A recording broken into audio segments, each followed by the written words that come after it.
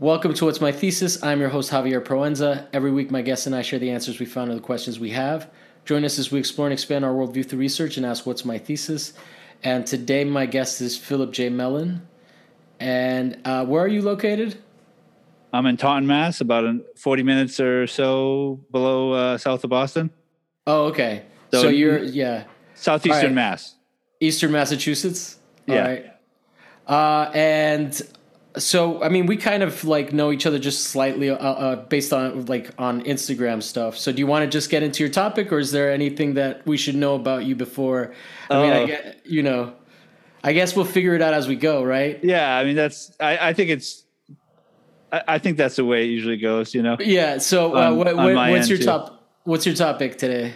Well, I like what you've been doing with like, so I don't know if you title them or the guest titles them, but I try to make them clickbaitier sometimes, like sometimes, yeah. I mean, sometimes they'll state, like sometimes I feel I'm a real jerk because someone will state the topic and I'll put something else entirely because we end up talking like about something else a little bit more.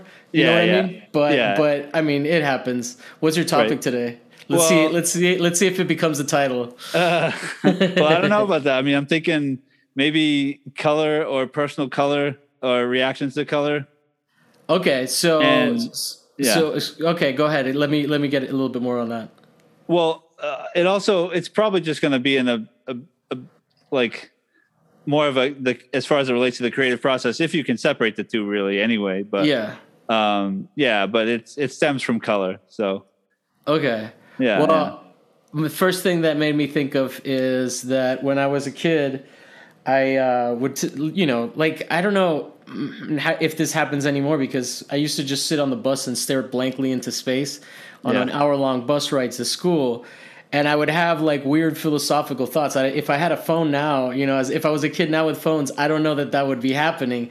Yeah. But I was like thinking about like how perception, like basic thoughts that you have, like let's call them coming of age philosophical realizations, right? Where it's like, oh, red doesn't look the same to everybody, right? And like and little things like that, realizations. And I remember telling my brother at one point, and he goes, "Did I tell you about that? Because I had those ideas." And it's funny how those things. Are we talking about like something like that, or is this not as abstract? It's probably going to go that way into a little more literal or somewhat biological or scientific. But I don't want to get too boring. And no, that's fine. It's hard to.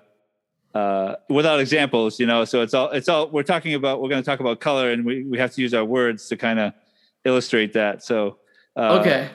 So yeah, but you mentioned perception, and I think that's important because how can we, like the two of us together, like you and I see the same color as red, or, what I'm trying to think of. Of course, I made a bunch of notes and now they're escaping me, but it's all right. But lighting conditions help, and we both have glasses, so eyeglasses, so that can change some things, and especially staring at a screen, which I'm not even sure if like computer screens are still like that RGB or red, green, and blue, or if they've changed because of technology. But some of the things I was looking at today talked about the TV and how, certain colors are dominant, and, like light wavelengths reaching your retina, and, how they reach your brain, and, the sort of struggle, or like what side of the primary color camp you're on, if it's RGB or if it's CMYK, actually like mixing like physical paint, which like how to find the best color, and is the old way of doing things, the color wheel, just like out of date, or some people get really angry about it. So what about how we've moved away from the color wheel? Or just like the red, green, blue, or red, yellow, blue as being primaries, and if that's the best way to go for especially teaching children, like as they're growing up, whereas cyan's a beautiful color, and it's not necessarily included in that, but it like in printing you can. So yeah. And then the idea of like designing anything on a computer, you have to like convert it from CMYK to RGB when you go to get it printed. And that's always kind of like been confusing and maybe even maddening, because why begin there if you can't finish there? And then, what your print's going to be different than your design, so to speak, like color wise. Yeah, that was actually early on one of the things that I found really frustrating about working digitally, where it was like just the idea of your color, like, because I was doing darkroom photography and I really enjoyed that. But once it started to have to like color correct, and like, it's not even so much using Photoshop that's the problem. It's using Photoshop and getting the right colors, right? Yeah. When you're printing, it has to do with that like CMYK or RGB color space thing, but also the fact that like the colors you see on the screen are not the ones that are going to come out in the print, right? Yeah. And that was like, that broke me. That was when I was like, fuck photography. Yeah. At least as part of my practice, like I just had a resentment towards that. Like, what, I got to spend all this time calibrating this machine. And so essentially my college knowledge is like obsolete pretty much, because I just became really good at doing color prints, but I don't anymore, like in a dark room. So that's another, like, I can see how this is a charge thing, because I'm already having an emotional reaction. Yeah. So tell me more. So you mentioned wavelengths and the science and the biology. Can we get into a little bit of that? Sure. Well, I had an experience where back at the community college I went to, the instructor just happened to pick up a toolbox, or like sort of the art bin / like thing that you hold your markers and paints and brushes and everything. And he talked about the color being like almost everything but the color you see, because in addition to that experience, I thought about the chemical compound of things, which it was explained through a video that I learned from, and it's that's not really my mind going that way. It's just like that's not my sort of like background with that. But so based on the chemical compound of the object, let's say it's a strawberry in this case, how it absorbs wavelengths that are, say, not red, and the wavelengths that it so like rejects or rebounds to your eye gets felt by the cones of vision that you have that responds to red, and then sending the signal back to your brain, seeing it as red. That might be a roundabout sort of way to say that. No, I remember this, but it is funny. It is like a funny thing to think about how like, because you just think of color like intuitively. It's not an intuitive thing. The idea that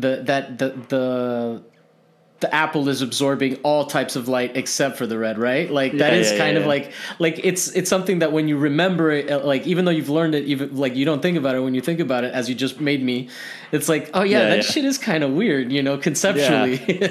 Yeah, because I mean, really, it's you could say that it's every color but red, because it's actually jiving with it. Like it's like, hey, come with me and we'll hang out, Yeah. But red's not part of the club. Like, I'm not you today, I'm blue, or that kind of thing. But the other thing that early on blew me away about color was like when I did painting a little bit in college. It wasn't like the thing that I ended up pursuing, but the idea that in darkness and apple, like using the same object. Maybe that'll get boring. Let's say a kiwi. A kiwi is black, maybe a little bit more of a color, an orange, colorful object. When orange is in pitch blackness, or it's not getting light on it, it becomes a dark black object, right? Like it literally is not reflecting light. So right. It is black. And that was one of the things that when they taught me that about how to paint an object, right, I was like, oh shit, that's crazy. Not to make the episode all about like times that I had my mind blown with color. Oh no, that's fine. It's an interesting thing, and it's like, it's important. And there was a conversation I had with somebody about Paul Klee, and they asked me if I responded to Paul Klee or if I like Paul Klee's work. And I was like, I was kind of taken aback because I was like, I haven't thought about him in so long. And the only thing I can come up with was like, well, I'm not really sure how much like light is my favorite thing. And then afterwards I'm like, what? Like that was the dumbest thing I could have said, because, without light, we don't have color. And, Paul Klee is one of the better ones to tell us that with his work, So, yeah. So I still remember that instance, and it was probably like 2014 or something. I had this conversation, and it was for my podcast. So it's like it was recorded. I remembered it a little more vividly, but, so that was another thing which I thought was interesting. What's your podcast called? Oh, well, there's actually 3 of them, but they're all like, they're all in the family, like my main podcast is Oddcast. It's sort of this Bostonian / Southeastern Mass accent. Like instead of Artcast, it's AHTCAST. Oh, okay. Yeah. So, and then I have the mixed media tapes and Art Takes, which, like mixed media tapes. How often do these come out? Well, the mixed media tapes was generally something that was done in 2015, and it was like a series, and like I didn't necessarily intend to continue it, but sometimes from the main podcast I have conversations that can be split up, so I'll add it to the mixed media tapes if it has to do with like a specific topic outside of just like studio life and painting and directly, or it might be about, like one of them was actually about light. So I took that from, it was at length to a degree. So it could be its own thing in a different podcast, part of the Oddcast family, if you will. Mm-hmm. Yeah. When you first said it, I thought it was Oddcast. Oh yeah. It's ODD. Yeah. And I was like, oh, is this like about cryptids and stuff? No, I don't know. Which I'm totally down with too. No, it's not, like, it might be a little odd at times, but yeah. Oddcast. Yeah, man. So what is the art scene like up there? Like, since we're talking about the Artcast and all of that, I didn't realize that you were a podcaster. Do you have does your podcast have an IG? Yeah, like a handle, Instagram handle. Yeah. AHTCAST. We'll do it later, man. Oh, okay. We'll just use that as a plug. All right, yeah, that's cool. So tell me a little bit about Boston, the art scene. Obviously, it has a scene, but I don't know anyone there, so it's foreign to me. I know a few people in Boston. I don't get there much. Okay, or Massachusetts in general, I guess. Oh well, Mass is pretty cool. You got Mass MoCA, which is in the western part of the state, but here where I live, there's like a lot of cities that are close by. Like Providence, Rhode Island is kind of a cool art spot. And there depends on if I'm driving or other people are driving, but it takes about 20 minutes to half an hour to get there. And then, that's a really kind of romantic city in its own right. And it's been a while since I've been there. I think it's been a while since I've been anywhere, because we're at the tail end of, hopefully it's the tail end of the pandemic. So some of that will continue, but I'm just optimistic, I guess. I'm so excited. I got my vaccines and I'm ready to go take on the world. Cool. I'm waiting on my second, but nice. Man, this is like, not to go on a side tangent on how crazy this year's been, but some normalcy is also kind of weird too. Yeah. Right? But it affects the projects. And I think in a lot of ways it's like having a podcast, in your case with the video, it's like you can still continue it, which is nice, because we can still stay connected. Yeah. And share our ideas and content and what have you. So, it's been fun. It's it's actually been my saving grace to just have a social outlet. Have you been recording during the outbreak? The outbreak. Yeah. How do you feel about having that as as a regular thing? Because literally, it's the only way that I had any social life during this whole period. Yeah. Well, I've had the podcast for a number of years. I got accustomed to that anyway. So it was almost like, definitely glad I had it. And, it's just made it a little more apparent that how necessary it is to have projects like this. Yeah. Based on what we're collectively going through the same thing, Yeah. And it's definitely cool. And it's just being able to do it yourself and do it indoors and connecting with people, you know, it's like, I've just gotten so used to that. Like I've done so much of that for years, but so in a lot of ways it was just a continuation. How long you started in 2015, right? So you've been podcasting for like 5 years now? It's actually, well, I started in 2011. Oh, okay. Yeah, so it was just about 10 years. I'm so glad I didn't start in 2011. Why? Because I would have said some dumb shit. Oh, well, you know, so the only thing I can really, I mean, I say dumb shit all the time, but the one thing that really bothers me is the tech side of it, the sound quality of it, you know? Yeah. Yeah, because, you know, I mean, but you know, you start a project and you learn along the way. So, you know, that's what I tell myself. Yeah. I actually, like, sometimes I've like automated so much of that I worry that I should go back and listen to it to make sure that the audio don't do it. The audio is still good. Like as I'm inching my microphone closer. Yeah, exactly. Well, I'm amazed that you got it to stay out of the frame because I was testing and I couldn't do it. This is a different mic for me, so. Yeah, I mean, I'm pretty close. I'm a lot closer to the camera than it appears. So, okay. Yeah, like, but so that helps it be out of frame, but me still be in the cone of influence. Yes. But yeah, man. So enough talking shop. Like, So tell me a little bit more about color, and I'm gonna pull up some of your work because I do. I do have Instagram right here, so that I can ask questions more directed towards your practice. Okay. As I hear you talk about color, because you are a painter, right? Yep. Yeah, it's I mean, I tried to do a little more research because I've always enjoyed color and I've always liked using it as like maybe a compositional tool more than say just like a mood thing or like something. I mean, I don't really I come to a painting with like preconceived ideas as far as like maybe words, like because I write a little bit, so that often sparks things, and I probably start to paint like in an awkward way because I don't always think of like, oh, okay, what colors do I want to use ahead of time or anything like that, and I probably work like doing it the hard way, you know, because of that, if that makes sense. No, that makes sense. I had a teacher when I was in community college that was always blown away by how like I would start in the least intuitive ways, but I would still end up with a composition. Yeah, you know, like I didn't like draw everything out and like plan to have everything in the page. Yeah, but somehow. So I totally get that experience. Yeah, I think in a lot of ways, like if the longer you paint for years and what have you, I think it probably gets to be that you don't really have a lot of parameters. You have maybe one or two, and then anything goes. And then once you have, like, maybe you're halfway through a painting or 3/4, if you can tell, like, then those other decisions come into play. Like, okay, that color's not working. Like beforehand, they're just tools, and they might be devoid of color until they become a color for the composition, and they're either hurting or helping it. Yeah. Which I think it starts off like pretty intuitive.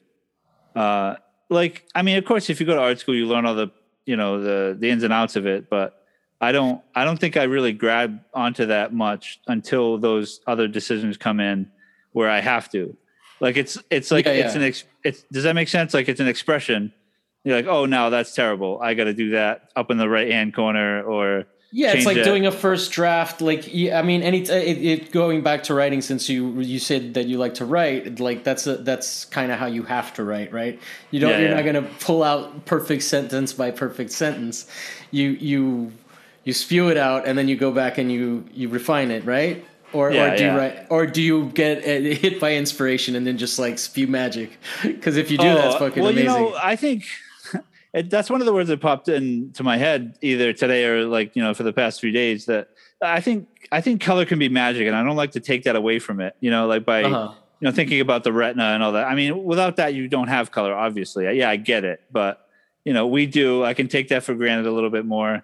And, darn it, I can use paint from a tube if I want to. Like, I don't have to mix the perfect green. Like, so you don't get caught up in any of that. Well, it happens, but it's part of the process. But it's a little more direct, I think. Like, and it's somewhat intuitive, but I can't deny the school, like the training, because it's, even if that becomes subconscious, you're still doing it, and sometimes it becomes a little more automatic, I think, is what I'm trying to say. Because but are you doing? I get you. Are you doing? I mean, sometimes we do write better than others, right? Sometimes it's a slog, and we have to go back and do several drafts. But other times it's just like one draft, two drafts, three drafts, right? Yeah, it's such a like. But I was going to ask you, like, what do you deal with anything? Just because of the way that you're talking about stuff, it's a lot more about process and a lot less about. Themes do you work with themes in any sense, or I mean, because obviously, I'm not putting a value judgment on it. I'm asking a little bit more about like because there's text, and there's stuff like that. So like what, and there's definitely a point of view, or what's it called? Not point of view, but like. I can tell they're all done by a person, right? Like it's a body of work, essentially. Yeah, like a series. Cohesive. Did you mention? Yeah. So like, what's the thinking behind the stuff that you're doing? And in terms of like, because you're saying, okay, so like when you said that, essentially when the decision making starts, what kind of decision making and how is that process? Like what does that entail? Well, I start with the parameter, which is mostly compositional. Like I want to have two bands on either side of the canvas and keep it like the main focus in the middle, like sort of like whether it's like a portrait. They hardly stem or stray away from a portrait to begin with, and then, like I said, they hardly stray away from that along the way. Mm-hmm. Like that's one parameter. I think the first is probably always compositional, and the second is definitely the palette, but there isn't a whole lot of mixing, and a lot of times I do that just so, like, I definitely pick out colors I like, and I don't use all of them all the time, kind of thing. Mm-hmm. But they're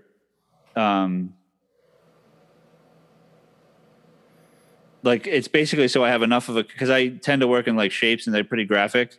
Yeah. So I like the idea of having like a good quantity of color that I can go to that's the same as what I used before, without trying to like get too painterly. Like I mean I have painterly passages, but definitely one of the reasons I don't paint. Oh, because you don't have enough of a color? No, just to spend all that time to just get the same color again.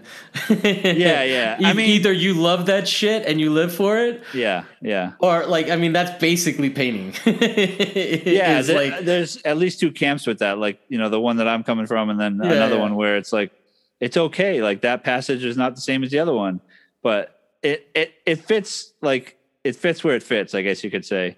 Like wherever you are with what you're doing, it's part of like the individual creative process. So, I mean, no, I don't mean that to disparage anybody who can or anything like that. I'm just saying like look, there's tediums that I get into that people would not fucking tolerate themselves. It's like we all pick our own like self-harm, I was going to say. But mixing paint is hardly that. Yeah. I was being ironic. But anyway, so okay, and then you start making, but in terms of it like, would you say that you are, like, what kind of a painter would you describe yourself as? Like, what, like, if someone was like, if a layman came up to you, I'm totally being like a cheater and asking you the dumbest questions. No, but, that's fine. No, but the like, if someone was like, "Oh, what do you paint?" which is a horrible question, but and I'm looking at it right now, so I obviously know what you paint. But I'm saying, like, can you describe it in a way that like I could maybe like understand a little bit about what it is that you're looking to achieve, You get what I'm saying? Yeah. Like, I mean, it's clearly there. I think so. I would say that just loose representations of I almost want to call the recent stuff like figurative, just like portraits that are anxious and a little like uncertain, Yeah. And it kind of points to my youth a little bit, or just the youth of anyone really. Maybe not everyone, but people that might have, lived through the same interesting, or maybe there's a lot of text involved. Actually, you mentioned text earlier, and I've been incorporating some text lately, and that's a way to like pull in the things that I write into it, and using the text is not always as like legible, but as some sort of an abstract form or just like a mark, Yeah. And no, there's a couple P's here. And there's this like loosely figurative thing, but it's interesting because you're like, or, it's broken down into shapes, but then you've got the eyes, but they're not eyes because they're like one of them is rubbed out in yellow, there's like, I see an H here. So it's interesting because it's like it's not necessarily literal, but it's almost like you're tongue in cheeking it a little bit, right? Like you're like, am I doing this? And I don't know if you listened to the Kitsch episode, but that is an interesting idea. The idea of like, is there even kitsch anymore? Because it's just so like, it's just the thing, right? Like that essentially what Anna was saying was that since there's like we're trying to dismantle the hierarchies of high and low brow, right? Like, is kitsch even possible if it's not like, because I read in the definition, and it has to do with like it being like only appreciated ironically and being sort of considered gauche, right? Where like now I don't think of kitsch and gauche as synonymous. Where would kitsch end up on the scale, like from high and low brow? I would say gauche would be like something decorated by Donald Trump, right? Like like that kind of like that to me is tacky, whereas kitsch, I think now has become its own like it's like the phoenix rising from the ashes of trashy, right? Like because generations of people have been like identifying with it, right? Like because it's all this mass produced shit. Anyway, we don't have to relitigate that argument. But in terms of answering that question, I do think that like it is an interesting idea, which is what like, and I'm looking at one right now, which is what it is sort of like. It's character stuff, but I don't know. Like it's abstracted to such a degree that it's almost like you're playing with the idea of like, am I doing this, or is it just a coincidence? Am I aware that I'm doing this? Am I picking up on something? Yeah, no, definitely. I think that a lot of times I'm not exactly aware about what I'm doing, and it becomes this sort of like automatic or subconscious thing. And there's many layers to like the painting process for me, and others as well. But in this case, it's like, I don't know when or how those decisions I'm going to have to make actively or like say definitively come into play, like as a painting progresses, if that makes sense. Yeah, but there's definitely something to like these, like, just 2 randomly placed dots and then 3 randomly placed dots as I'm going down, up and down the feed. Like it's interesting what you can do to sort of imply a face. Maybe that has to do with that like thing that humans do where they try to find that pattern in things, like you might be fucking with that like primitive element in me, and it's like it's a fun like thing to have fucked with. I anytime I'm like in a space where I'm like, what's going on here? I get a little excited. Confusion is fun sometimes, as long as it's not doesn't coincide with fear. There's a difference there. But yeah, this is interesting. And then there's definitely stuff that's more literal and more portraiture based, but the most recent series is kind of the formats are smaller and they're a little more like shape, the 9x12, 8x10, so it's reflects it could mirror a person's head that about that size and the face and what have you, but I make a lot of notes when I'm painting, so that helps tie in the text for me anyway, with into the visual. It's part of the same. is that part of the work to show the text, or is that just as a practice for yourself? It's mainly like to help the process along, like to incorporate the two. But because I'm also listening to music constantly when I paint, so that some of the things come through that, and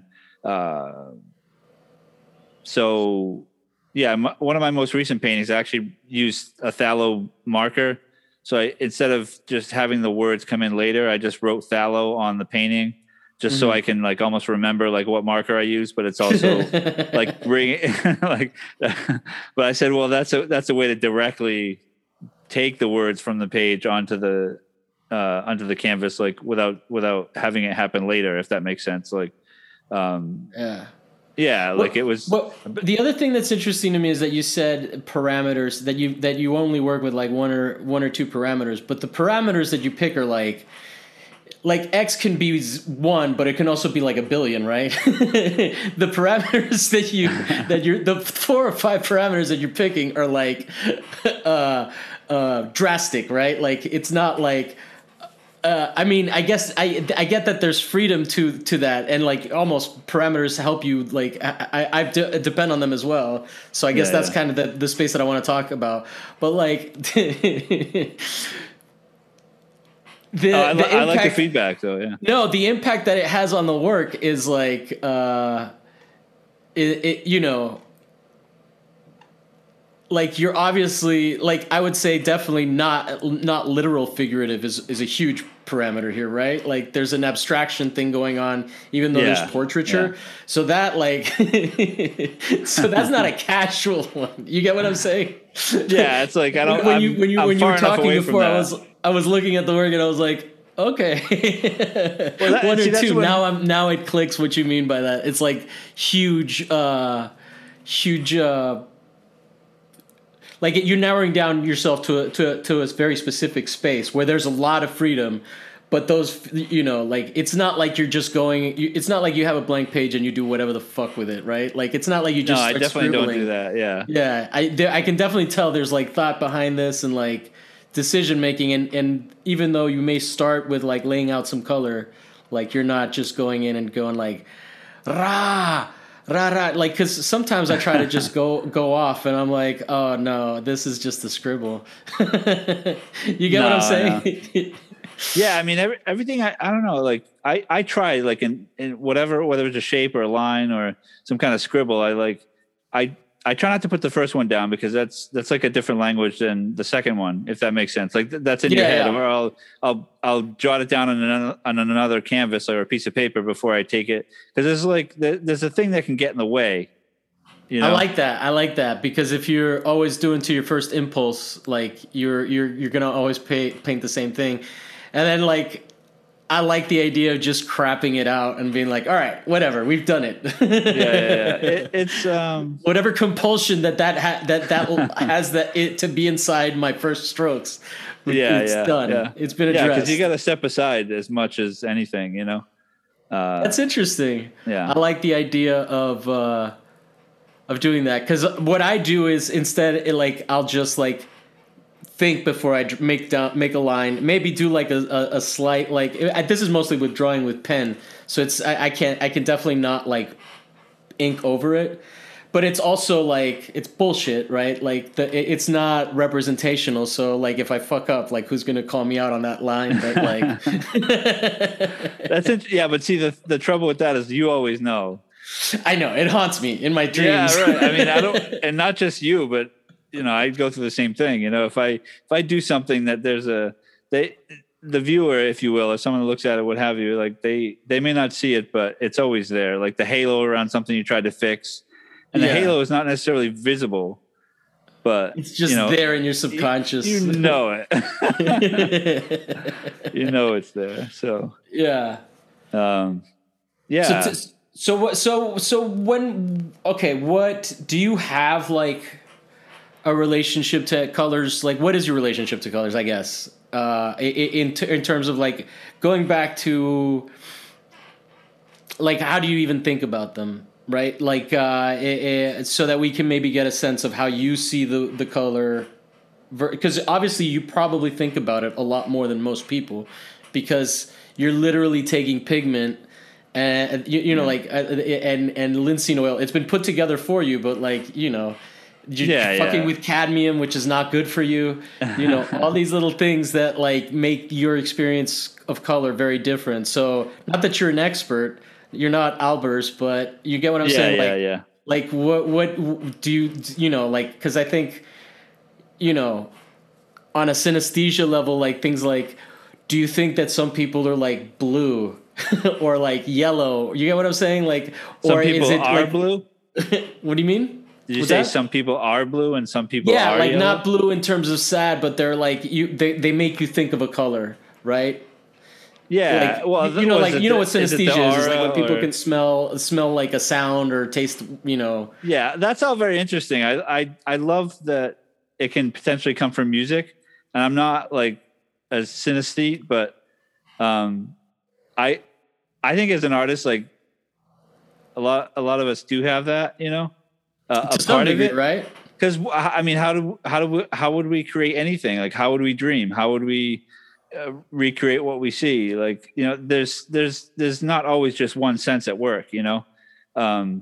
So yeah, I don't know. I just think there's an inner world that artists like to get out. And so like when you're making decisions with paint, with color and paint, like why, how do you feel? Or, you know, because obviously this is like a lot of the conversations that I have about this kind of thing are maybe a little bit more intellectual, but I want to get into your space, which seems like, not that like this isn't intellectual, but there's an intuitive level that I want to get to. You get what I'm saying? Yeah. Like where it's like, I think that there's something you have to say about color that I haven't considered, and I'm trying to get to it. Yeah, you know? And I don't think it's come out yet. Hopefully it's, you know.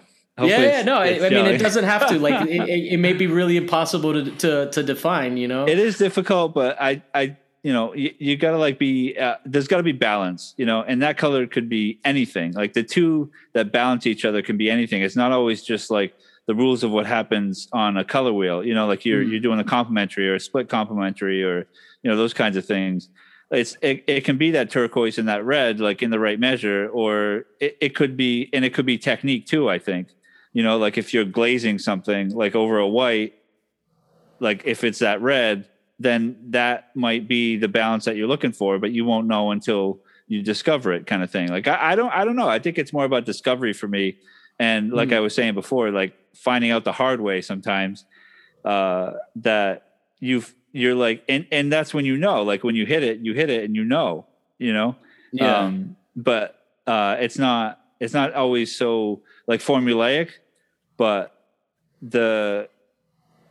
it starts with composition. And I think I mentioned that, and color can help that, and not in just like, there's a way that I think it helps that's more common than that.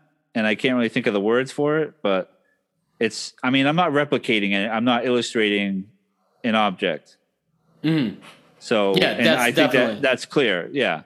Yeah. So, no, that's why I'm trying to figure out what the decision-making process is in that, because I mean, I actually don't fuck with color that much when I draw, right? Because like it's just like, that's what I don't know. I had some ideas early on put into my head in my art education about the idea of like, you know, drawing and drafting and all of those things. They're like, once you start adding color, it's painting. Yeah. And not so much anymore, but not so much anymore. But what's it called? But it's kind of funny now what gets called a drawing too. So like, I'm not even a purist about it. I just just the habits that I just became fascinated with. Like, I guess I just fuck a lot more with lines and shapes, right? And there's a lot of interesting things that you can do with line that, you know, in terms of cross hatching and stuff like that, you know, just making little dots, breaking up lines with dots and dots. Like there's so many different little things that you can do to trick your eye just with a line, that sometimes I get so fascinated with what I'm drawing that I'm like, well, why am I going to fucking like add color and risk? Right? Yeah, it might not be the time, you know? Yeah, exactly. But But the idea of color being like such a driving force in what you're doing is interesting to me, because you can just lay out like that. Essentially I pretty much draw a lot of negative spaces and then fill them in with other lines, whereas that's a different experience because there's a rhythm there with the layout of the lines and all of that. Even though there's tonality, like when you're dealing with just like a color, like. I don't know. Do you have emotional like interpretations of color? Is purple more of like a sad color, or is it like a happy color? You get what I'm saying? Like, or does that have to do with like, do you get really into like, getting into that center part of the color wheel where you're mixing the complementary colors and you're getting that grayed out sort of version of the color by putting like a little bit of green into an orange? There's a whole lot of subtlety that can happen with painting and mixing. And I don't know. I actually work with acrylics now. So I think had I still been working with oil, that might happen a little bit more. Because I like the medium of oil paint, like what you can do with it, what you can make it do. Don't really know why I switched, except for maybe I may be wrong, but I feel like acrylics are a little bit cheaper and they're also safer. Because I work behind that white door there, so that's part of it. Do you have did you inhale a lot of mineral salts in your day? Mineral spirits? Oh well, yeah. Well, the smell there's nothing like it. It's so awesome. Mostly the oil, the oil medium like that you add to the oil paint to do different things. That's like where the smell comes from. But it's nostalgic. Like if I smell that, I'm like taken back to school. Like art school. I'm like, oh, that's also romantic because it takes anything that takes a while, like bake a cake. That's romantic. Make someone food. That's romantic. Oh, totally. Yeah. And I mean, there's like, it's funny that like I paint, it's solitary now more so than it was, while you were in school. Cause you have the community of the artists and everything.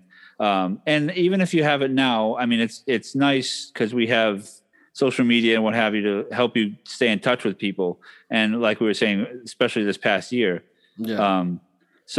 But it makes like it's become such a solitary thing for me, and I'm actually like handling that better than I did like say 10 or 20 years ago.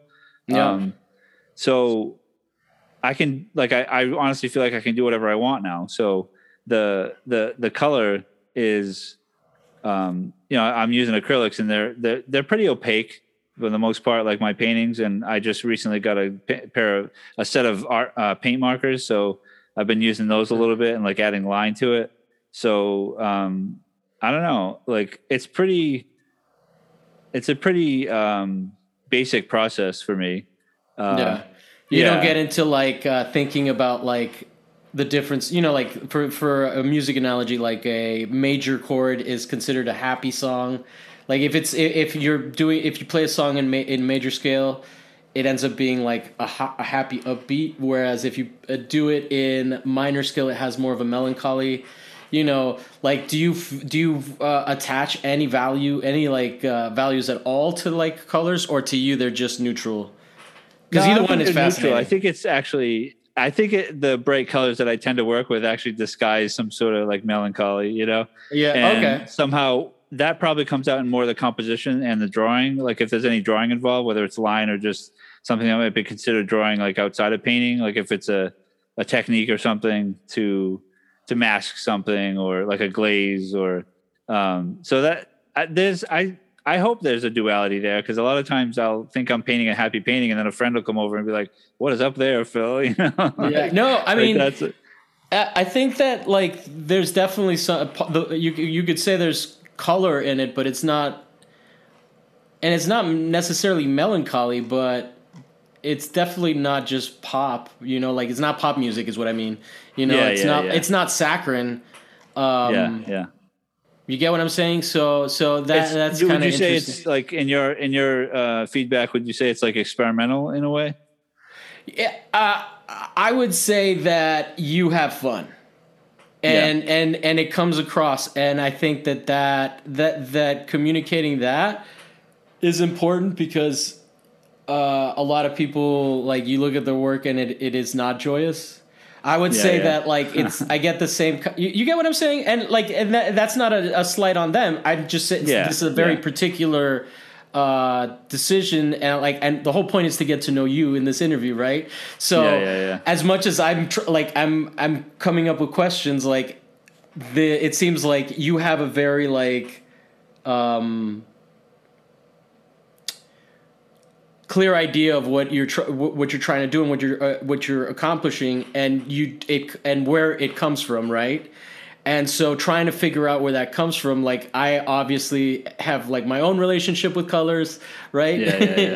And so I'm like, do you think that green is gossipy? You know, it's stupid shit like that, like, or green with envy, or like whatever, like whatever cliches. But it's interesting to hear someone that uses color so frequently and so confidently, like it's like, oh yeah, it's just a thing, you know, like it's not. I know it's like I don't mean to be so like whatever. It's just but no, I'm not saying that as a negative. I'm actually I find that it's interesting. More of I wish I could not be so simple about it, but but that's what you're doing, right? Like we want to know you, not the person like that you want us to or you think we want you to be. You get what I'm saying? Like true, it is actually really interesting to hear this stuff, right? Because we're talking about color, and it is and your relationship to it is interesting because like maybe I just have fucking hangups and I need to start using more color. Also, I mean, go ahead. I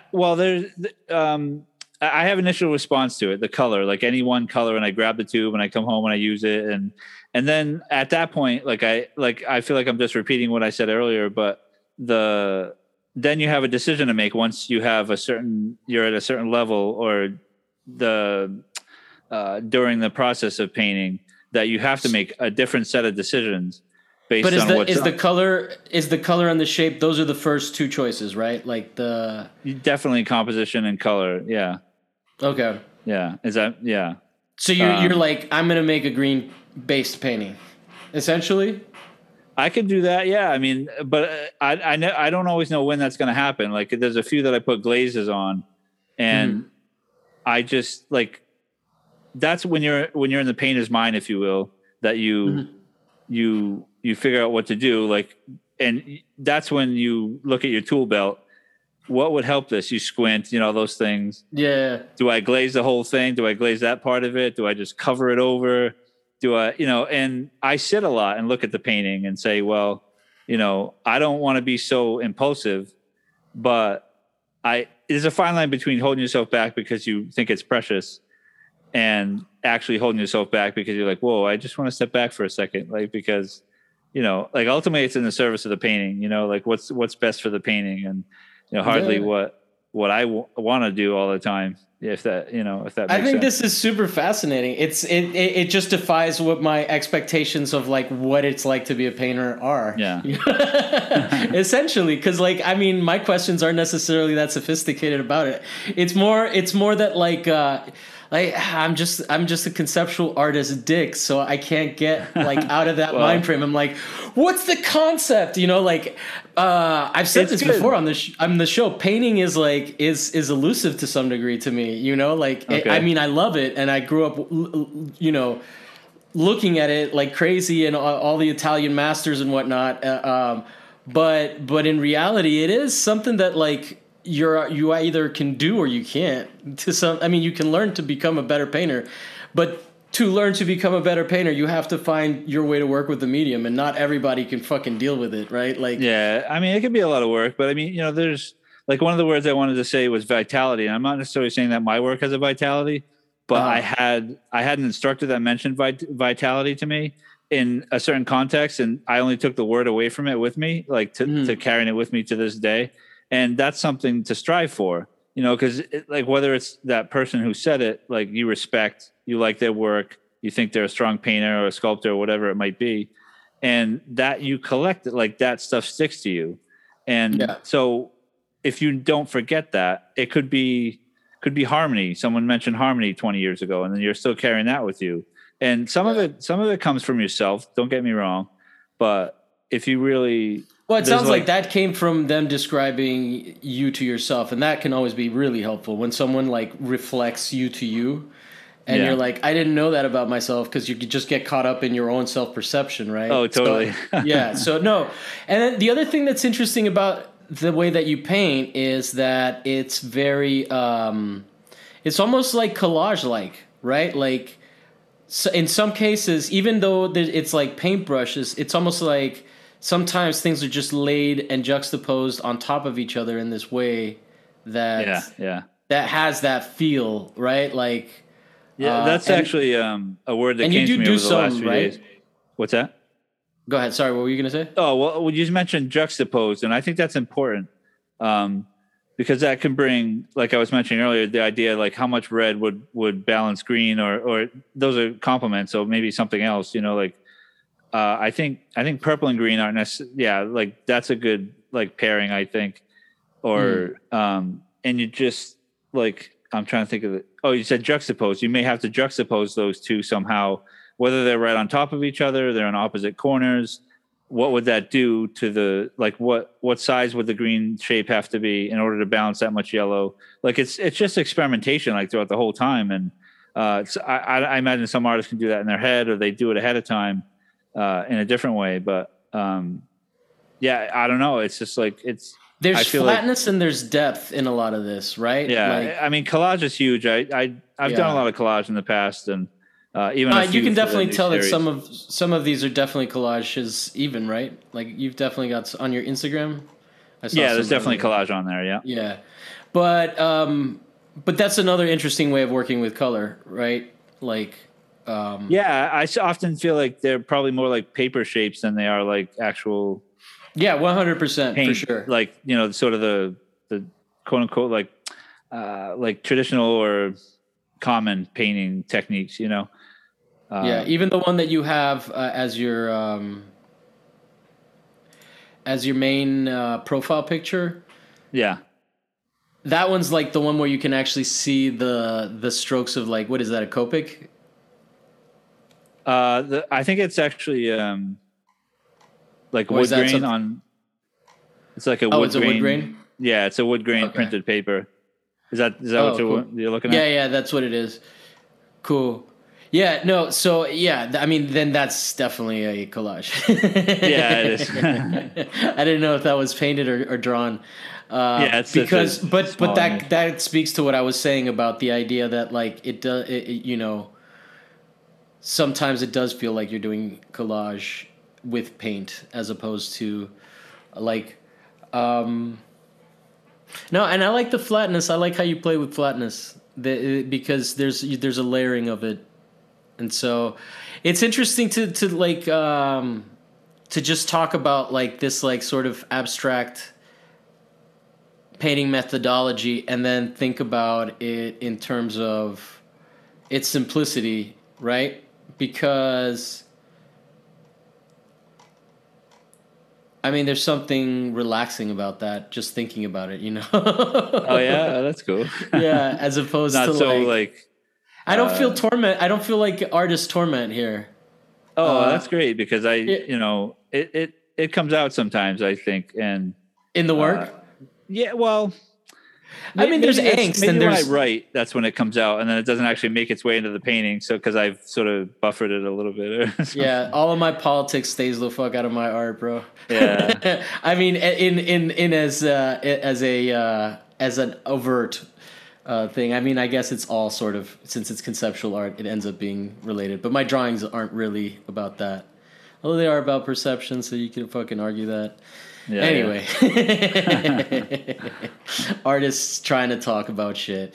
So man. Oh, I see it. You have it tagged in you have your podcast tagged in the thing. Right. Cool. Yeah. Well, cool, man. Thank you for letting me pick your brain and trying to figure out, like, how it is that you think about color, because it seems like it's a very personal thing, and that like, I think as humans we bring a lot of our own baggage into color. And it was nice to just hear, like, yeah, man, it's like, it's just color. and it's like, sometimes it inspires me and it means something, but, like, I like that we never really, like, I like that you never really think about it in terms of, like, because sometimes artists fucking grasp, as I'm sure you know.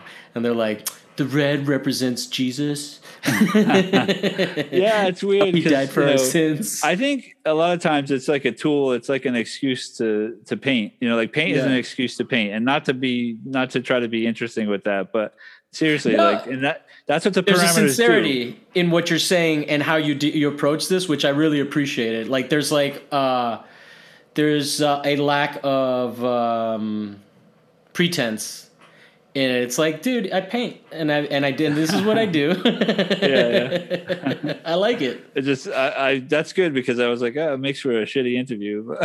No, not at all. Not at all. This is fascinating, dude. Like the whole point is to just try to figure out how different artists do it and how different artists think. Yeah. And like, man, people just have like such crazy different approaches to doing shit. So I'm sure that this conversation is probably gonna help people that are like up their own ass.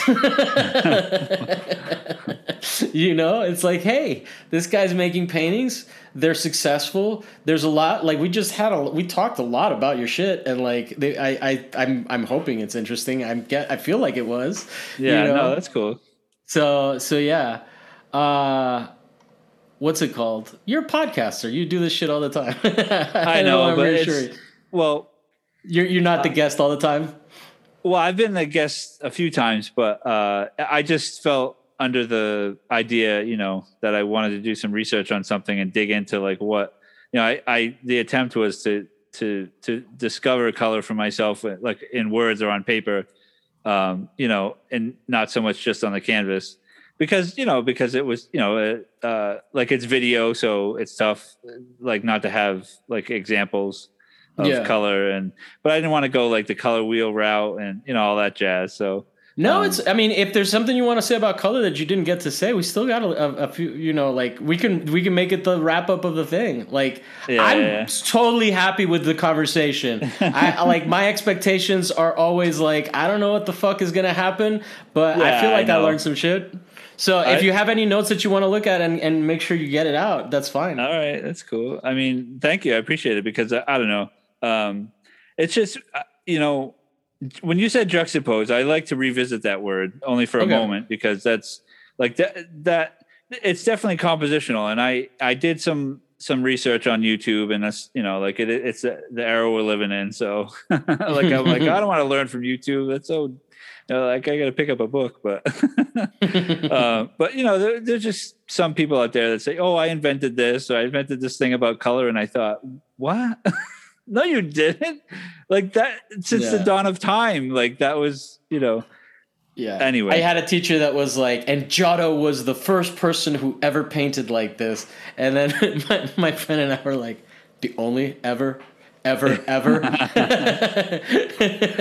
mean, I don't mean to hate on anybody or anything, but I'm hating on that teacher. Oh, okay. I just thought in the scheme of things, like because color is that important, and for you to see it in one way, I feel like if anything, he recognized it in paintings, which is fine, like that's good, but then to take it to that other level is like you recognized it. Yeah. But anyway, at best, right? Yeah. Well, yeah. I mean, he puts together a nice lesson and all that stuff. But you throw around invent, it's kind of like, whoa, that's a strong word. Yeah. But yeah, I don't know. I mean, can you edit some of this out, or you're not gonna? I usually don't, but I mean, we're good. We're good, dude. Okay. Do you have anything that you want to add? Do you want to start wrapping up or?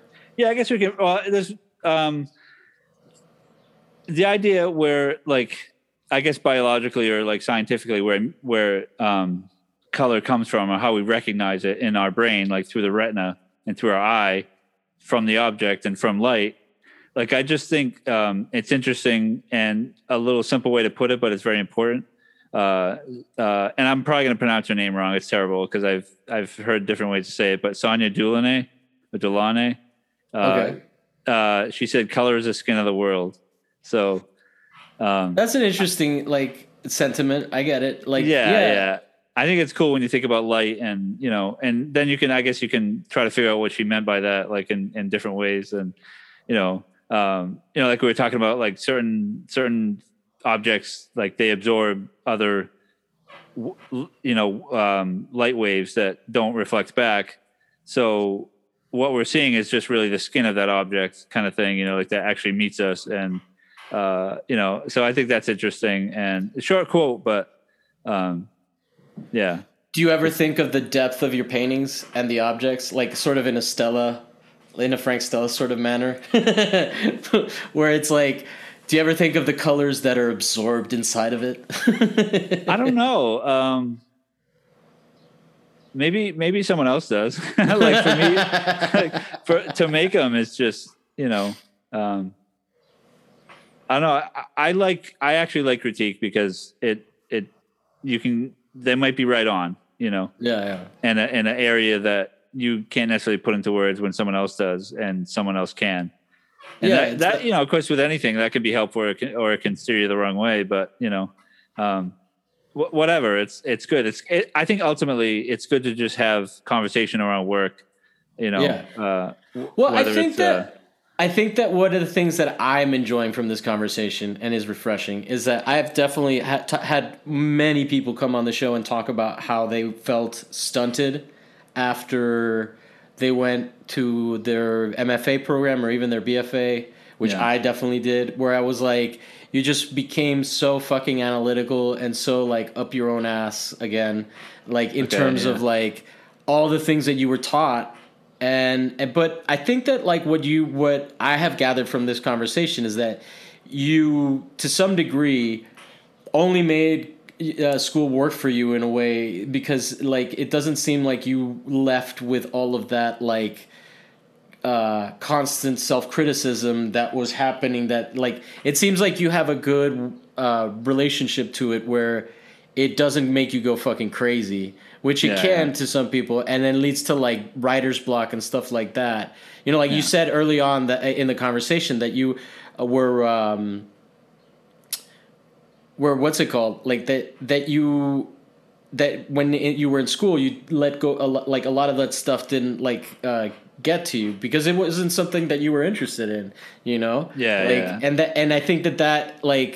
I think that's a really valid and really helpful perspective to have represented on my show for sure, in terms of like, because like, fuck, man, a lot of people destroy themselves from inside, like just overthinking shit, and like they can't make stuff, right? And so here you are, you're talking about this like really profound thing, but your relationship is almost like so intuitive that it's hard to verbalize, and when you verbalize it, it's almost like you're losing something. It's like trying to describe something that you experienced in a trip, right? like it seems like you have a relationship to color that you're trying to verbalize, and the most successful way that you've been able to do it is through the actual accomplishment of the painting, and that maybe you feel like you're disappointing people by not having like a more elaborate relationship behind the paintings. But I think that is like what makes the work good, right? You get what I'm saying? And what makes it interesting is like I don't think you could get to this stuff if it weren't that way, if your relationship wasn't so like non-intellectualized. Do you get what I'm saying? Like not that it's so intuitive, and not like it seems like there's criticality, but out of people that I've talked to, it definitely feels like the criticality is not a crippling thing, it's just a tool. Whereas a lot of people, that criticality that you learn in school just like crushes you and just like hits you like a fucking wave, and you can't like move forward, right? And then a lot of people stop making shit. So I don't know. I think this is really interesting. So thank you so much for being on the show, man. Oh, sure. Thank you. I'm going to invite myself on your podcast. All right. Yeah. We can continue the conversation. Sure. And then, no, I'm totally kidding, but yeah. I'm not. Let's do some synergy, bro. Cross-platform synergy. We're all on YouTube and stuff, man. Come on. This is a networking show. And then, so let's plug that. Let's plug all of your podcasts again. The one that you're still working on is The Art, right? Which is spelled, I have it right here. Hold on. Oh no, I got away from it because I clicked the wrong window in the background. Oh. Here, hold on. It is AHTcast. Yes. At one word. Yeah, at AHTcast and it's on that's the for Instagram. Well, Yeah. and I guess they can find it on wherever podcasts are available. Oh yeah, Google and Apple, and it's on Spotify. It's on. I have a blog which is oddcast.com as well, where that's kind of the main home for it because I have images of the artist's work that are on, which necessarily doesn't go to Google Podcasts and Apple Podcasts. So seeing as how we're all making visual work, it's nice to go to the blog and check it out, or their websites, of course. Do you post any of that stuff on Instagram? What's that? The people's work? Oh yeah. Yeah. Okay. Isn't that like the bane of your existence as well? I got into podcasting to be a fucking Instagrammer, literally. Well, I mean, I don't know. I like it. I mean, I think it helps, but where I only really put out it's a monthly podcast. Oh, okay. So I feel like I get lost in between. Yeah. And I got to figure out how to like post more, like even though I don't have a new interview to share. You know? Just so it's a little more visible. What's it called? Podcasting is it's fun, but bro, sometimes I hate it. Well, I don't know. It's a lot of work, and some of the podcasts out there, they're putting them out every week, and I think you do it pretty often too. So I'm like, I don't know how I can't do that. This is the first year that I'm doing every week, and it's like literally breaking me because one of the things that's happened is that my listenership is more consistent and more regular. But I used to whenever I would put up episodes, like I would get like bigger flares of listens because people would discover the show and go back and listen to it, or people hadn't listened, like they were missing the show, so maybe they would go back and listen to some of their favorite episodes. Yeah, that's always out cool. Every week. People are just like, it's like, oh, I'm part, like Oh, like, you mean yeah, and then the other thing, the reason that I hate Instagram is not like that I hate Instagram or anything like that. I really do enjoy, like I feel good about like posting and promoting people's work, and I love all the work that I get to see from people and like pretty much everybody on the show that I've had. I like what they do, right? Yeah. So I totally like posting all of that shit. The thing that drives me crazy though is how much my show is dependent on my Instagram, because if I don't fucking post for long enough, like, like people, I just like forget out of people's consciousness. Right. Yeah. That's the only thing with that. But I like the community that's there too. And it pretty much started on Facebook, and now it's on Instagram. I think, I mean, it wasn't like it was yesterday it happened. It happened a few years ago, but it's nice to be a part of that. And like you mentioned this, I think the idea of talking about work and not letting the inner critic or what have you, like those things, I think it helps to talk about work and you find the right community to do that. Whether it's trading an interview or commenting on Instagram, or like you even like message with art from, like that are around the world, and it doesn't really matter if you have a rapport with them. So, it just, I don't know. I don't know. I mean, it's cool that's recognized that, I didn't let it get to me. And that feels good to hear that, because I don't, I actually didn't get my MFA, so maybe that's why it hasn't. I don't have an MFA either. Oh, okay. Yeah. That's why I advocate for people that like just make art. Like, I don't think I guess I'm advocating for decentralization of who the fuck says who's an artist, Yeah. Because like a lot of the people that they say are artists are just like money laundering scams anyway, right? So like who the fuck cares? And if like Lindsay Lohan can make an NFT, like I don't begrudge her that at all. I think that she can.